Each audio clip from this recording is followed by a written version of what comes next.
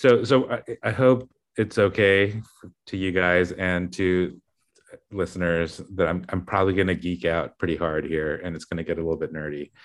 But we're going to do Sweet. a little bit of a masterclass on sherry. Okay, so sherry is the wine that I am going to pair with Life Unwasted, second pairing, right? So, and in particular, within sherry, there's a sherry called Palo Cortado. Fly down to Mexico.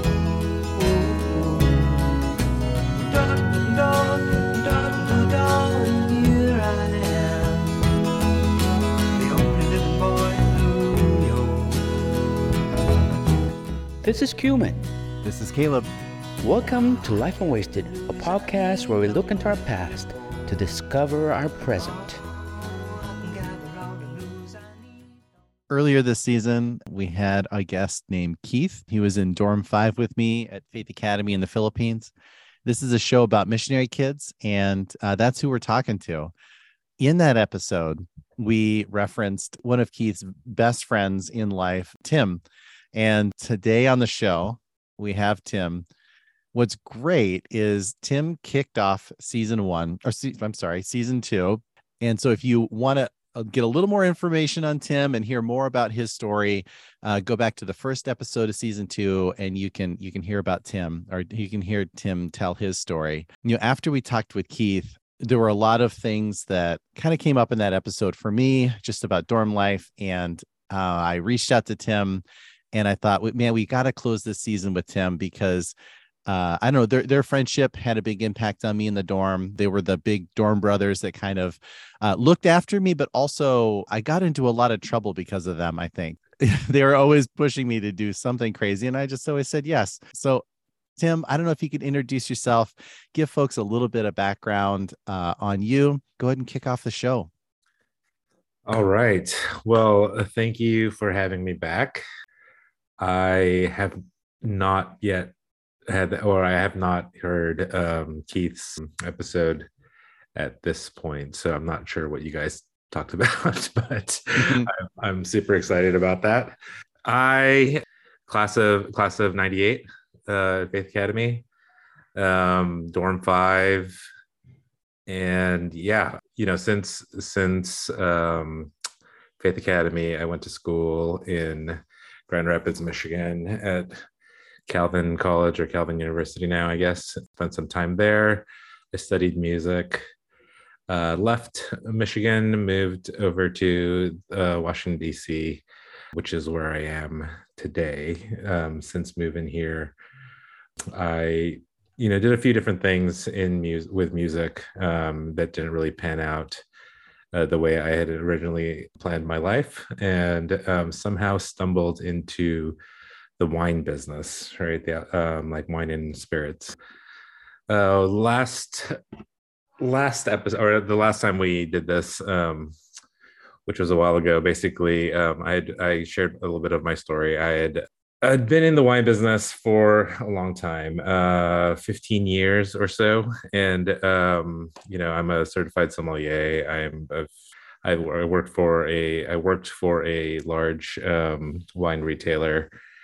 And, I managed fine wine, I guess, program for the company.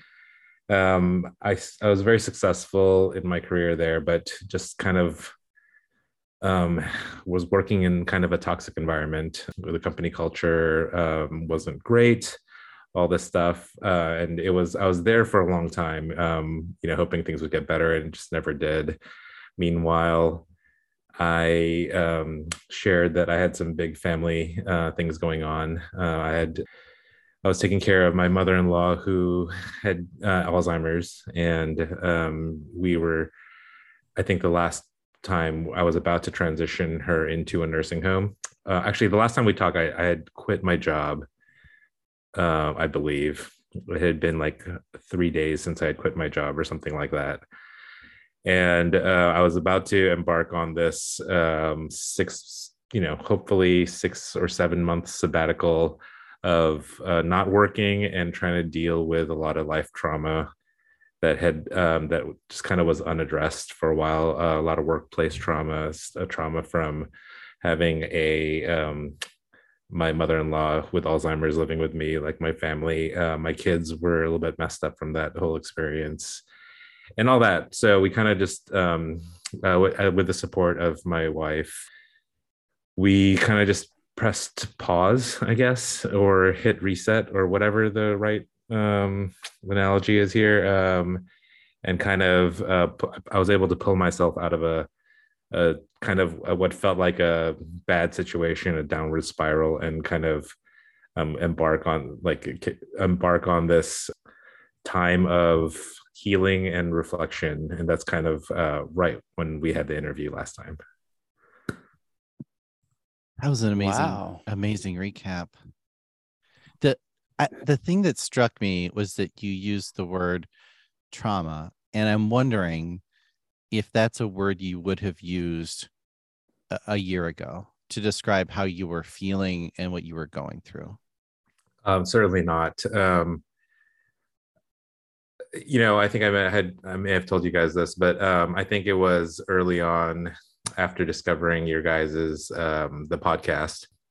There was an episode with Ian on there where he talked about identifying life trauma and all this stuff, and that episode really impacted me in a way that it caused me to really like stop and think about about life and just the experiences or the situations I was in.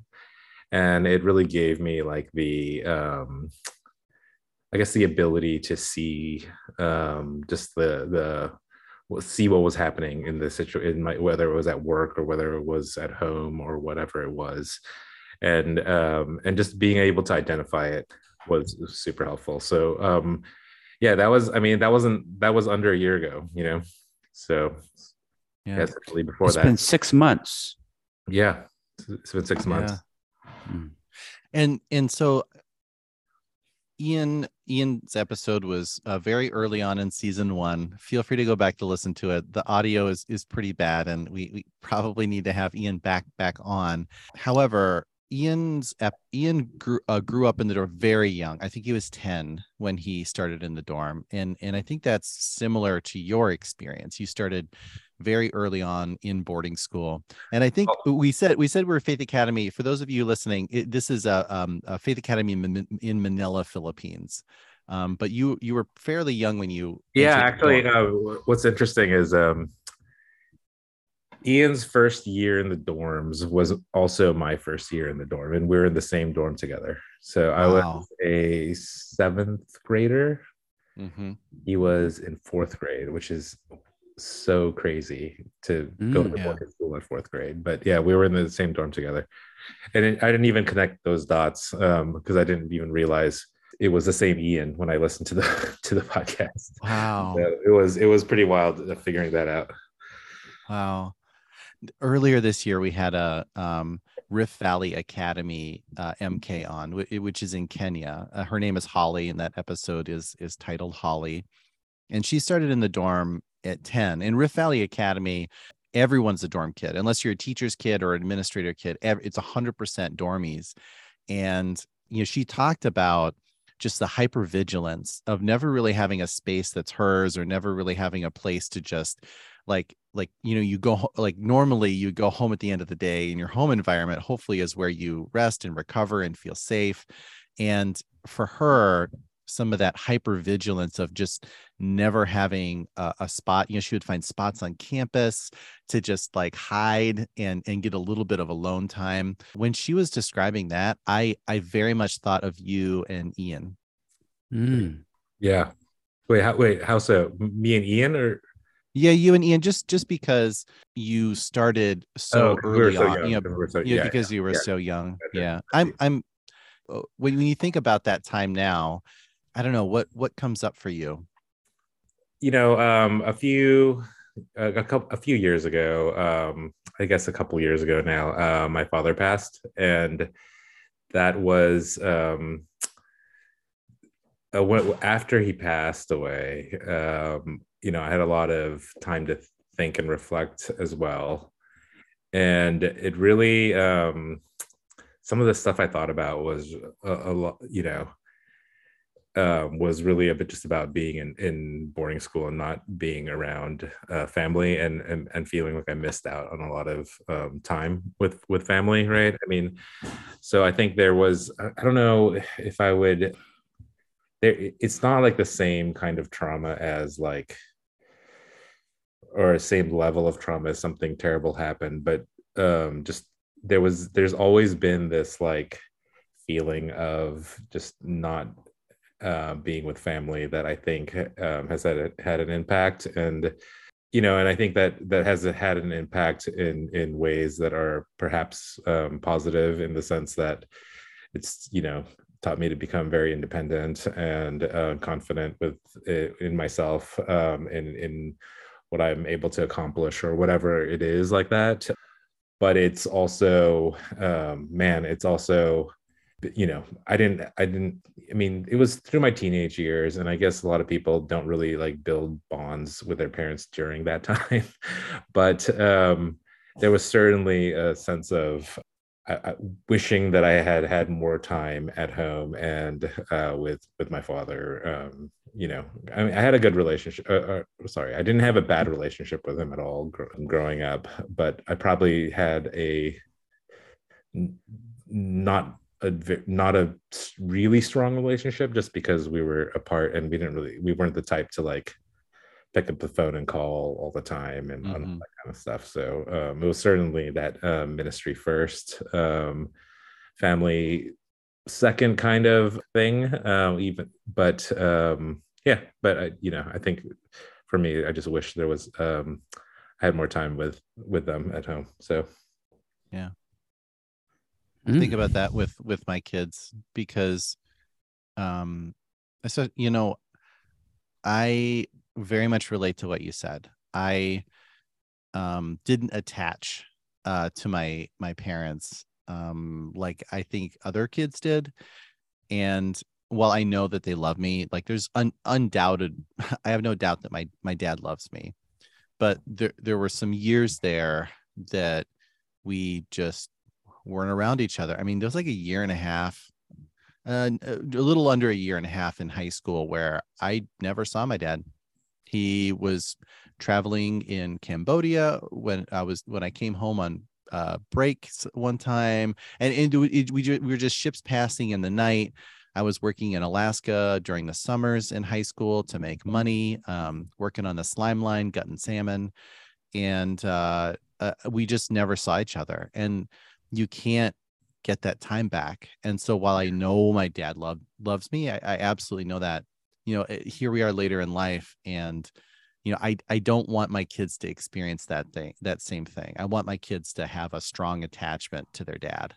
yeah. And so I took the last 6 months off, and I was able to spend a lot of time with the kids, and that was probably the highlight of the 6 months, right? I mean, I have a son who is 2 years old, or 2 years and change, and he went through some big developmental milestones, like starting to really talk really well and put together bigger sentences and all this stuff, and identify emotions and all that kind of stuff. And it's been great to be able to be right there with them during that time. My daughter, who is 7, in first grade, also, we got to spend a lot of time together too, so that's been awesome. And certainly the past of being in boarding school and not being around family certainly had an impact on how I want to be there for my kids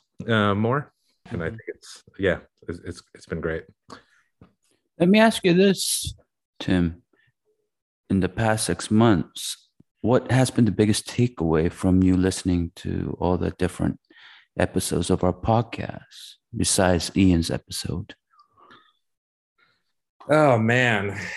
Oh, there's so many good ones. So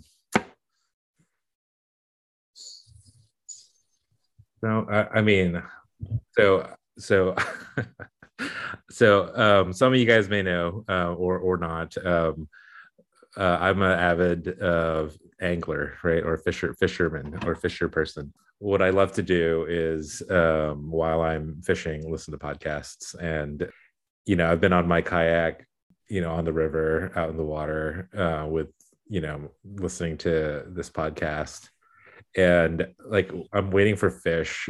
I'm like weeping sometimes, and like because I'm like listening to these stories that are so, heart wrenching, and or people's experiences that really just resonate deeply. And there's other like people fishing around, and I'm like, I have my sunglasses on, thankfully, so no one can see my eyes well up with tears or something. I don't, because I'm like, and it's crazy. I think the biggest takeaway really is just an overall general takeaway, but it's more just how people, like whoever it is that comes on, that is, I may know of them, I may not know them at all. They may be way younger than me, they may be older than me, but there seems to be this like strong relatability and connection, just from hearing the stories. And it makes just the questions you guys ask, the stories you guys pull out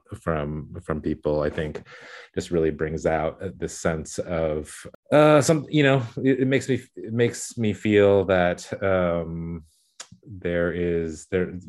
we're not alone, and there's other there's so much, there's something very unique about being an MK, and being, and it's not and maybe it's something that rather that we should that we I think a lot of us MKs who have some issues, to have some trauma or whatever from the experiences, which is probably most MKs.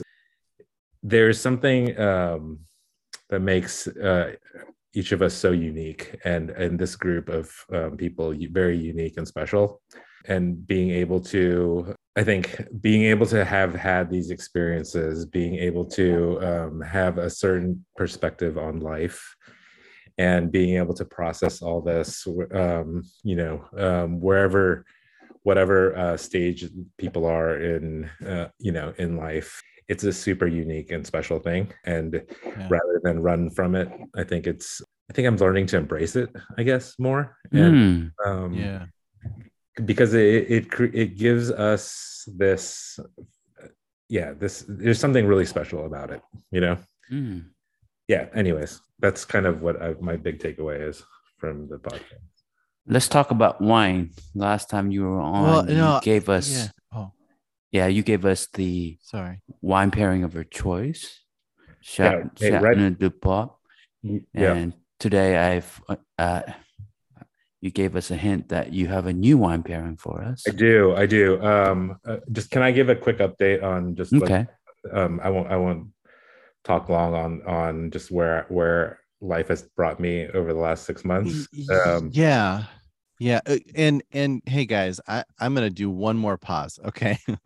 I want to say one thing. Just like you were talking about how specific and the MK experience is, and I totally agree with that. I was talking with Adam, who's we've had 2 guests on, who's Adam, our very first episode. He's been on several times. He's a soil scientist, and he was trying to relate the MK experience to like microclimates.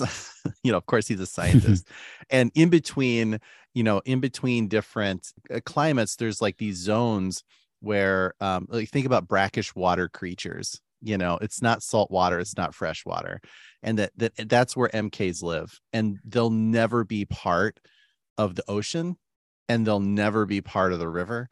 It is its own thing, and I so relate to that, because even within the third culture kid world, the MK experience is very specific. And I, like you said, Tim, I ran from it for so long, and embracing it and putting my arms around it and accepting it has brought a lot of healing.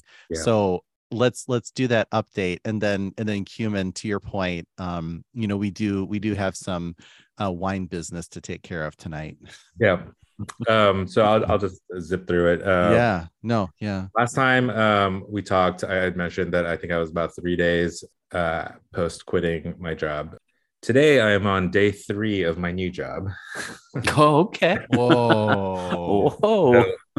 um, Basically, during the time I really spent like about first 3 months really trying to not do anything. I had some people, some headhunters come my way, and I was really, I told myself that I would take every call and every lead and follow through, but it was too early. I needed a break, right? So I first 3 months I did not do much except spend time with the family, rest, fish, I don't know, just and rest some more, watch TV. I don't know, just like literally just like be on like resting mode for vacation mode for like 3 months, right? And it was great because I just needed that time to reset a little bit. After about 3 months, I started, my job hunt, right? And I knew it wasn't going to be something that happened right away. And I started getting a lot of anxiety because, when you're at a place for so long, I don't know, I started having feelings of like, are my skills relevant outside of the job I had, the company I was in, all this stuff. I'm sure it's pretty common anxiety for people who are looking for jobs. And it just was a little tough. And I went through applied for 1 billion jobs, stuff that I wasn't even interested in, just to like feel like I was doing stuff. And then I decided that like, first, what do I want to do in life, right? As from professionally, right? And I kind of identified that, which for me was import wine, right? I want to import wine at some point in my life, right? I decided that I wanted to work for a company that has people who are like-minded as me, who share the same values as me.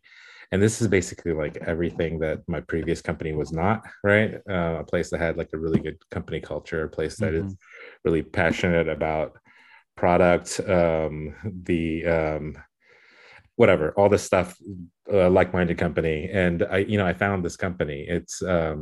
And there's a friend of mine who runs it. And I just basically approached them and said, hey, I believe in what you guys do. I want to work with you guys, and this is what I can bring to the table. And we had this like, I actually I flew down to Florida to see this guy and made my pitch. They weren't even hiring. Made my pitch over dinner, opened some really nice wines just to grease the wheels a little bit. But basically, my pitch resonated with them, and a month later, they made me an offer that worked. So I accepted, and I'm on day 3. The company focuses on spirits, really hyper artisanal boutique spirits, that a lot of stuff that most people have never heard of, but if you sipped it, it would be absolutely life-changing, like on the first sip, stuff that was mind-blowing. And they're super excited to have me on board because I come from a retail background, and they're from on more of an import side, and I'm kind of bridging the gap that they for them, and it's hopefully we'll be able to scale the business and all that. So that's what's happened. But the big part is my mother-in-law. During that time, we transitioned my mother-in-law into a nursing home in Singapore. It actually went as smooth as it possibly could have, right? It was, I'll spare you the details, but she got into a really good nursing home that's subsidized by the government. And she, her condition is still deteriorating, but the situation that she is in is the best that we could have hoped for. Really good on that. And as far as family goes, I think we had a really good last 6 months as a family, just spending a lot of time together and all that. So, I mean, my daughter's 7 going on 17. She is starting to have, friendship drama and all that kind of stuff, but it's all part of the deal, and it's all good. So, yeah. So that's the life update. Yeah, part of why we were we're recording these episodes now is we're kind of in the middle of our lives here. And this phase of life is so busy and there's so many big decisions that we have to make. It'll be interesting to listen to this, 40 years from now, right? I'm wondering though, you were in a very toxic work environment and something switched, something related to your healing, your mental health journey. Just there was a light switch that went off. What was that? Yeah, no, it was really based around it really was based around being identifying that I was in a unhealthy situation, and like I said before, identifying the trauma I was getting from work, right? And Mm-hmm. that, once I identified that, I was like, I need to pull myself out of this, right? Yeah. So that was important too, because it started with, hey, I'm realizing that we're having trauma with my family is having trauma with my mother-in-law living with Mm-hmm. us. I'm realizing that I have some trauma issue like that that's undealt with, unaddressed from earlier in life. I'm all this stuff, like realizing this stuff, and then I'm like, hey, there's like so much workplace trauma that is happening. I have like a boss who is just, I've had bad boss after bad boss over the years. I had this new boss who was just terrible and treated people horribly, and it was just the company itself was just not in line with any of my values, and it was just being able to identify all that, and I was like, it's just time to leave Yeah. and try But to. but for years, why did you put up with it for years? Like why that moment? I mean, Why was that moment the moment that you said I'm done? What changed inside of you? yeah, I mean, I think it was, I've always thought that the right thing to do in life, and this might be a cultural thing, and or I don't know, maybe my father was always into, I don't know if this is a thing, but I always call it like perseverance theology, really big on this concept of persevering, right? And to me it feels, Cumin, I don't know if you relate to this, but it seemed like a very Korean thing to me, where perseverance was good, right? And that was like a core value of my family growing up, right? So Mm-hmm. I was always taught persevere, and better things will happen, and and it's better to stick it out in a tough situation rather than jump ship, right? I don't know, and I kind of like, I had a moment about thinking about that, where I got really angry about it, because I have friends who change jobs like 4 times a year, but every time they land a higher paying gig, and somehow in a year they're making $50,000 more than they did a year ago, by just like starting a new job and quitting, or whatever. And I would always like be super annoyed about it, and I think that is annoying. I still do think that's annoying, but there is something to be said about pulling yourself out of a bad situation, right? Like being able to identify the situation you're in and taking action on it. And I think that's really hard for a lot of people to do. It was really hard for me to do, but it just kind of got to a point where it was it was either that, or I felt like I was going to start spiraling out into a dark place. So Yeah. I was able to kind of make that move. So Yeah. yeah. It's hard to know. It's hard to know. Is it cultural? Is it you're Gen X? That's like one of the trademarks of Gen X too, is buckle down and do the work. I do think though, I'm going to relate this back to my own experience. So much of our experience as MKs was buckle down, don't complain. I've been in the same job since 2005, the exact same job. Oh man. And I've had really good experiences and I've had really tough experiences at work, but the bad experiences I'm able to just totally disassociate from. It's like I can just compartmentalize that. And for a long time, I had a hard time setting boundaries, or it was partly the way I viewed myself. I just said, "Oh, I can take it. I can, it's not that big of a deal," and I just dismissed it. And that's just a bad situation. And I do think there's something related to the way that we grew up, or at least in my experience, where you're along for the ride. That suffering is for the greater good. And I work in nonprofit now, and sometimes it's like, well, that's just the way it is in nonprofit. Buckle up. Yeah. I don't know. know. It's not so much as cultural in terms of nations, but it's the Protestant work ethic. You stick it in there until the end.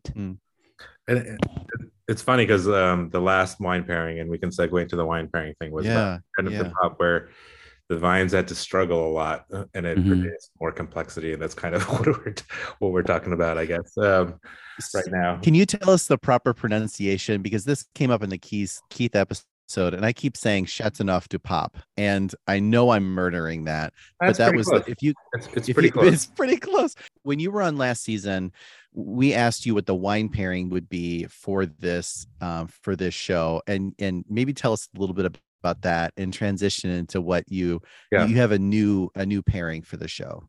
Yeah. So Chateauneuf du Pape is the pronunciation.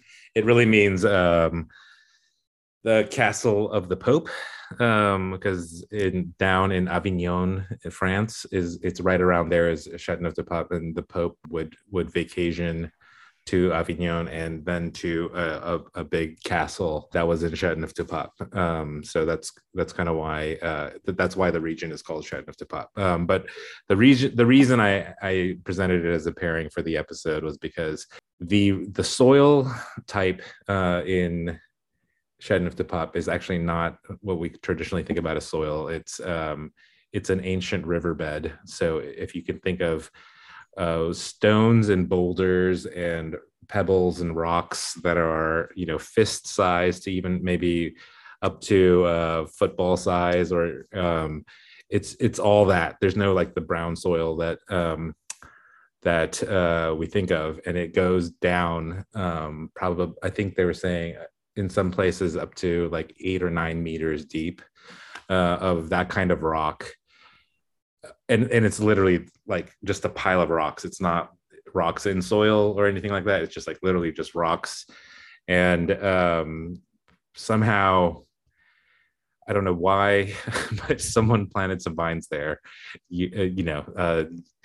long time ago. And and people figured out that even in those conditions, the vines, the roots will find their way through rock 8 meters, 9 meters, 10 meters down into the soil, the subsoils. But because they have to, the vines have to fight and struggle so hard to reach water and nutrients down there, the fruit that is produced is, and consequently the wine that is produced from that fruit is ultra complex and rich and delicious, right? So that was the analogy there, was struggle and the experience from the vines impacts the outcome. The struggle and experiences people have can lead to something very complex and beautiful at the end, right? So that was so before we get to the new wine, can you relate that image back to the last 6 months or the last year of your life, and what that struggle and what that fruit has been? I think the struggle for me has, I just started a new job, and I'm embarking on a new journey here. So that's really at the forefront of my mind. I think, the last 15 years of my professional life has been a total grind. It's been, while it's been, I've done well in the company that I was in, and it's been, every bit of it was a struggle and a challenge, right? There were a lot of things about the company that I didn't agree with, but I just kind of stuck through. There was a lot of cultural things that I didn't, workplace culture that I didn't love, that I kind of stuck through. And there was just a lot of challenges through that. But having gone through that has made me much more has given me so many more experiences that I guess equip me to handle whatever is thrown my way, right? When it comes to work, or whether, actually even in life, right? Yeah, I mean, I've learned so much about working with people. I've learned so much about how to lead from through bad experiences, and it's just, these are all things that have just I definitely would not have learned and become good at if I hadn't gone through the challenges that I did for the last whatever decade and a half or so. So I mean, it's kind of, yeah. And now Yeah. moving on yeah. to the It's amazing to have the fruit, but the struggle fucking sucks, yes. Oh yeah. right? All right. So this is going to be this is actually the takeaway is going to kind of be in line with what we're talking about here as well. But the wine. So I hope it's okay to you guys and to listeners that I'm probably going to geek out pretty hard here, and it's going to get a little bit nerdy. But we're going to do Sweet. a little bit of a masterclass on sherry. Okay, so sherry is the wine that I am gonna pair with Life Unwasted, second pairing, right? So, and in particular, within sherry, there's a sherry called Palo Cortado, and I'm gonna explain a lot of this, but I know we don't have a ton of time, and this is probably, so I'm gonna zip through a lot of this, but hopefully your guys' eyes don't glaze over and people don't turn off, because and the reason I'm laughing is because sherry is probably one of the most unfashionable beverages of choice today. When people think about sherry, they think about something their grandmother drank, something gross and sweet, and that's not at all the sherry I'm talking about. There's actually this magical world of sherry that is on the, I don't know, it's basically that nobody knows about, right? And people who know it love it, and but most people don't get there, right? And so I'm going to talk about that real quick. And what is sherry? Sherry is a fortified wine from Jerez, Spain, right? So southern part of Spain, where like Andalusia and all that, those areas are, south of Sevilla. If you guys have been to Spain, there are many different styles of sherry, but the core process of winemaking in sherry, it remains the same, right? The primary grape that sherry is made from is the dominant grape is Palomino Fino, right? So Palomino is a super neutral grape. It doesn't have any strong flavors or characteristics. It makes a kind of a blah wine, right? Initially, right? Kind of think about like, if you guys have had Sauvignon Blanc, there's like a strong citrusy note, sometimes like a grapefruit note or whatever it is. Palomino does not have that. It's super neutral. It's a little bit more like Pinot Grigio, but even more neutral than that. It's just kind of like alcoholic neutral, no flavor, right? So the soil in Jerez is Albaritza soil. I guess it's like in some areas it's up to like 70% chalk or whatever, but it's totally white. The ground is like literally white. There's also a little bit of limestone and sand and clay mixed in there, but because of the nature of the soil there, it retains water, right? So southern Spain gets super hot. It's like the sun is baking, and it's like a desert climate in some areas, but because the soil is chalk and mostly chalk and limestone, it retains water, and the vines, even in the hot sun, have access to water that way. The ground is, like I said, is totally white. It reflects the sun rays back up to the grapes and on the vines, and it allows optimal ripeness to happen in the vineyards, right? So yeah, so there's this first thing that happens with sherry is that there is this very plain, uninteresting wine is made, right? Just like any other wine. Think of a super neutral wine. uninteresting, uninteresting, and it's intentional, right? So what happens next is really where the magic is. There's a system they use called the Solera system, right? So I'm gonna need you guys to use your imagination a little bit. But if you think about a bunch of big wine barrels laying on the ground on their side, right? Say like 10 in a row, right? Side by side. Then on top of that, there's another layer stacked up on top, kind of like pyramided up a little bit. And then another layer on top of that. And there's basically like 4 layers of barrels. And these barrels are large barrels. And so say, let's just pretend there's about like a total of approximately 40 barrels or so, right? Let's say it's like a run of 10 on the bottom, it's probably like a run of 9 and the next layer up, but basically pyramids up a little bit, right? Are you guys still with me? Yeah. Yeah. We are. Okay, We so are. the And bottom, when you said you were going to nerd out, you are spot on. This is fantastic. yeah. So the bottom layer is called the Solera, right? So what happens in the bottom layer is they fill the barrels with the wine, right? With original wine. That's going to be the oldest wine in sherry. So sherry is a non-vintage wine. It's meaning that it's a mix of different years, different ages of wine, right? So a lot of wines are like, if you get a cab from Napa, it'll be like 2021 Napa Cabernet or whatever. All the wine, or majority of the wine in that bottle is from 2021, harvested in 2021. Sherry is not that way. So it's a non-vintage, because they're blending multiple years, right? So the bottom is the oldest wine.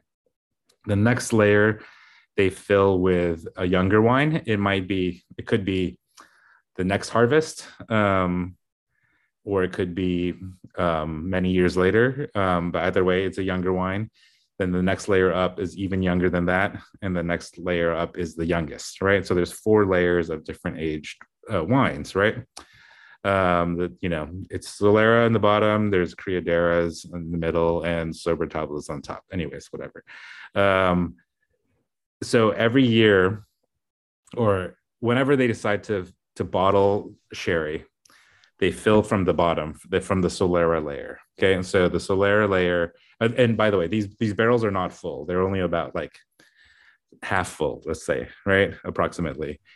The bottles are always filled from the bottom, right? So you fill the bottles from the bottom layer, the Solera, and that kind of empties a little bit of the wine. And then what they do is they take the wine that is a little bit younger, and then they pump it down into a little bit of it into the barrels below, right? And then so it's going down 1 layer, right? Does that make sense?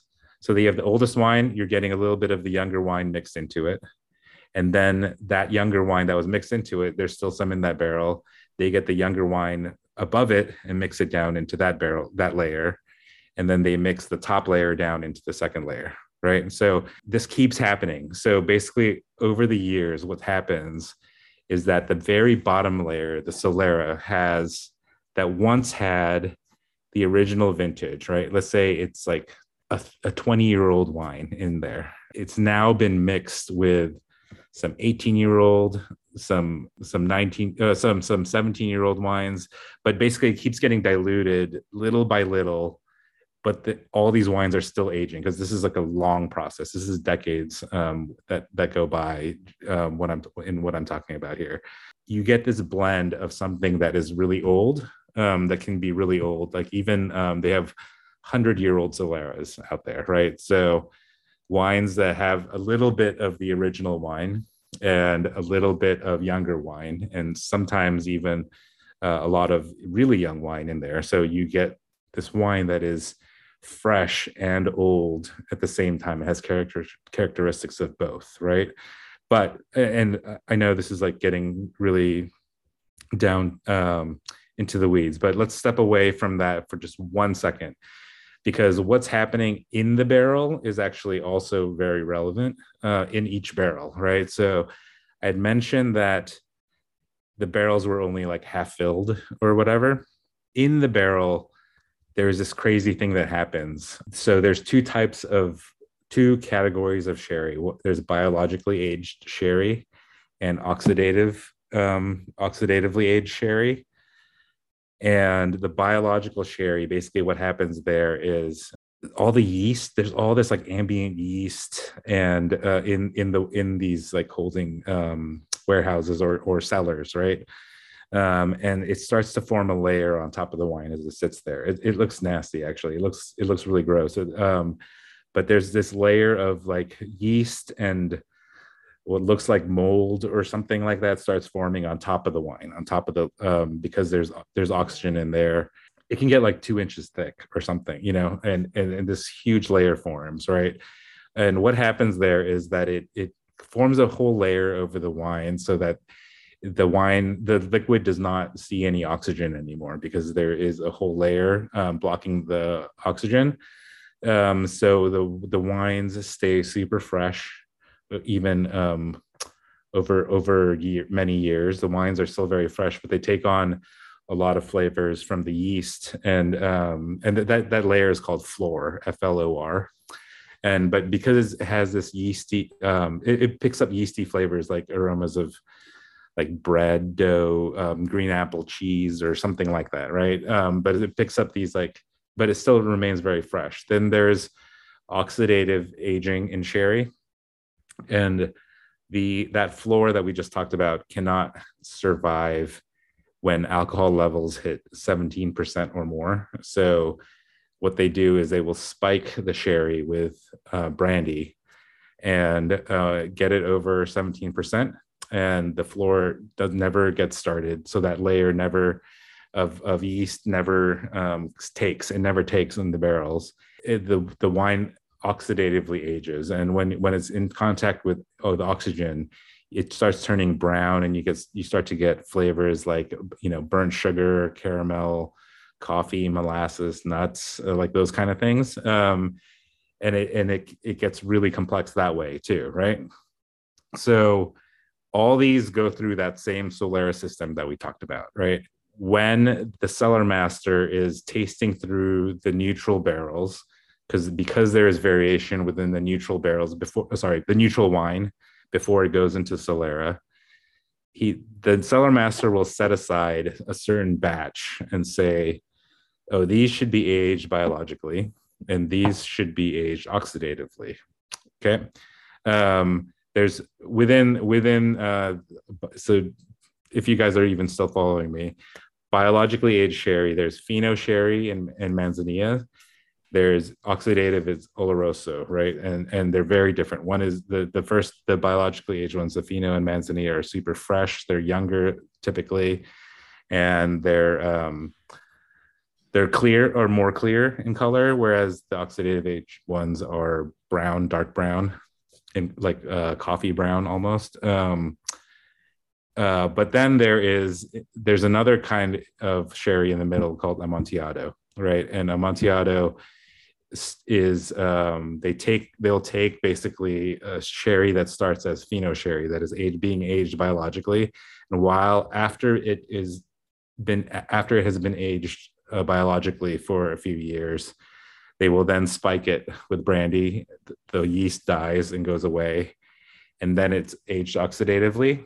So you get a combination of both. You know, like I said, the bread dough, the green apple, the cheese, but you also get that like caramelly kind of quality to it.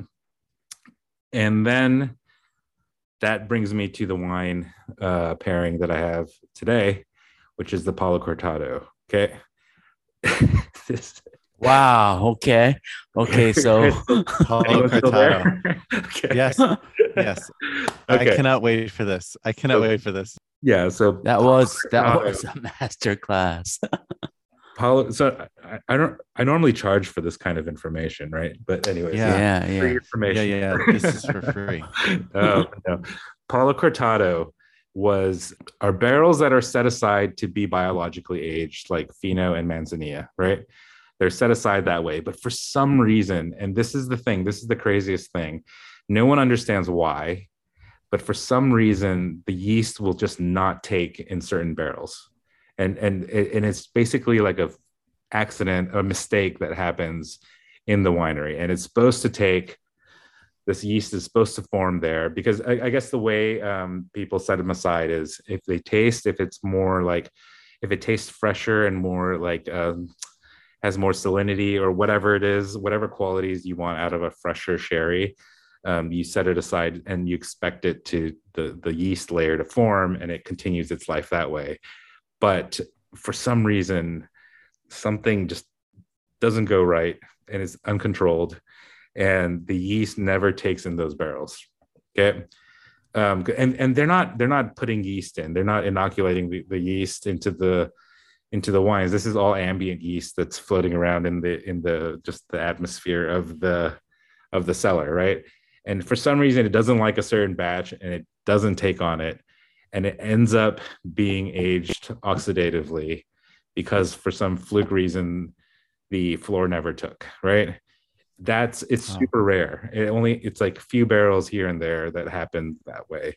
But what results is it's a wine that is super rich because it's aged oxidatively, but it's savory.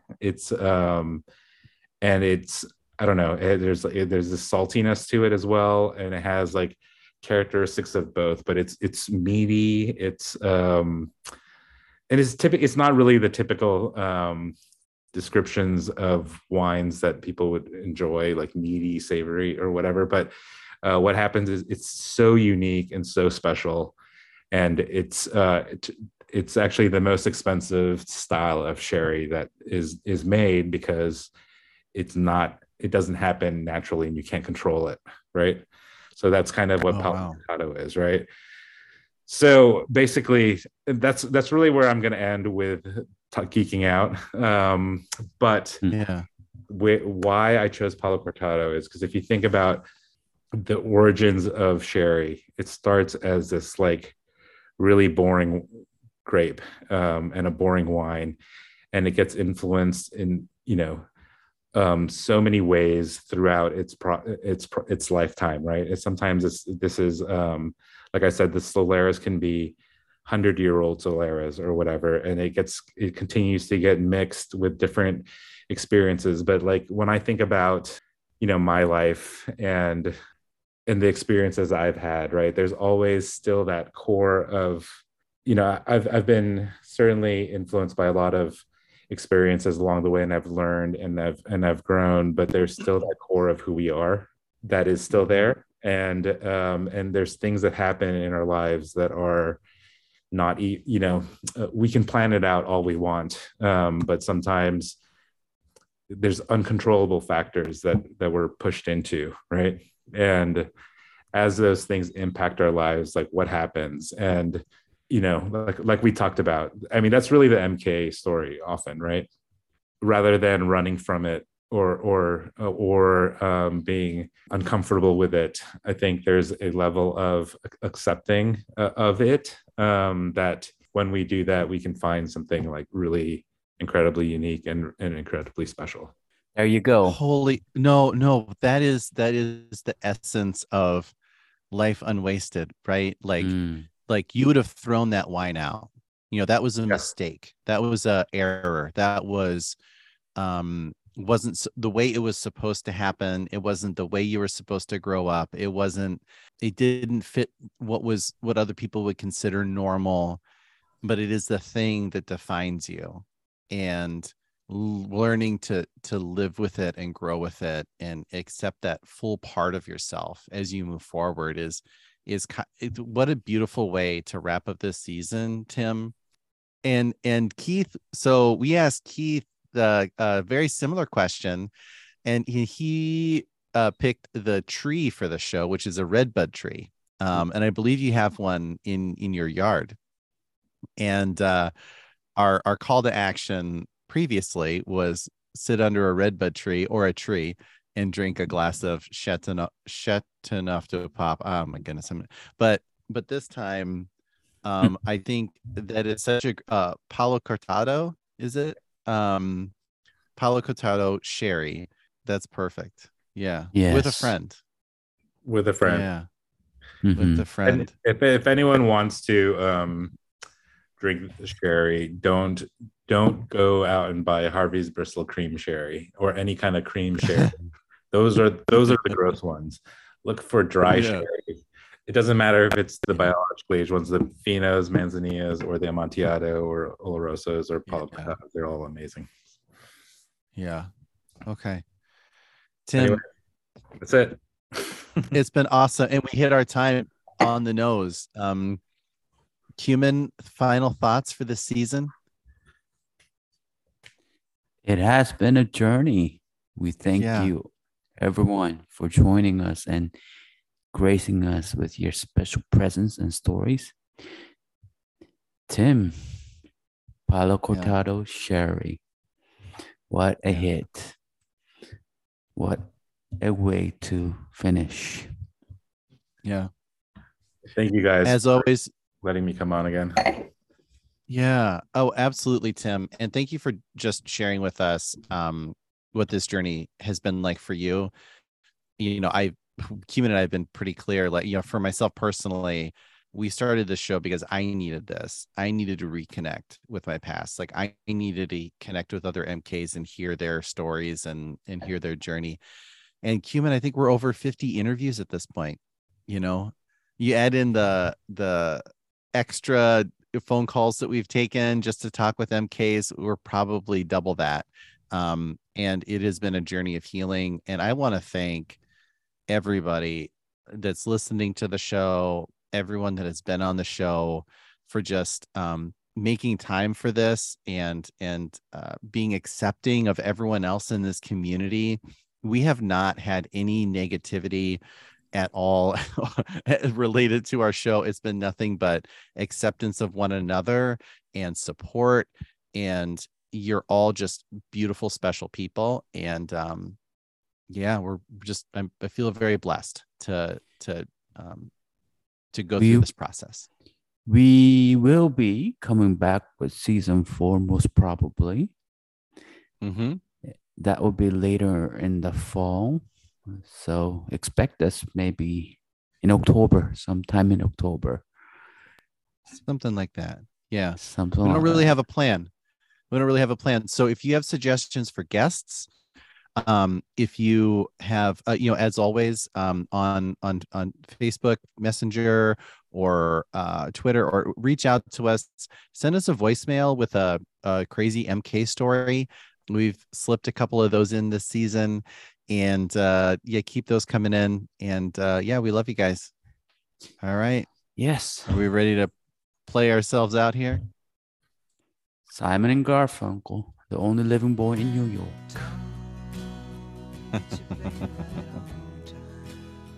Wait, go Vanguard. Yeah, on the count of 3. 1, 2, 3. Go Vanguard. Go Vanguards.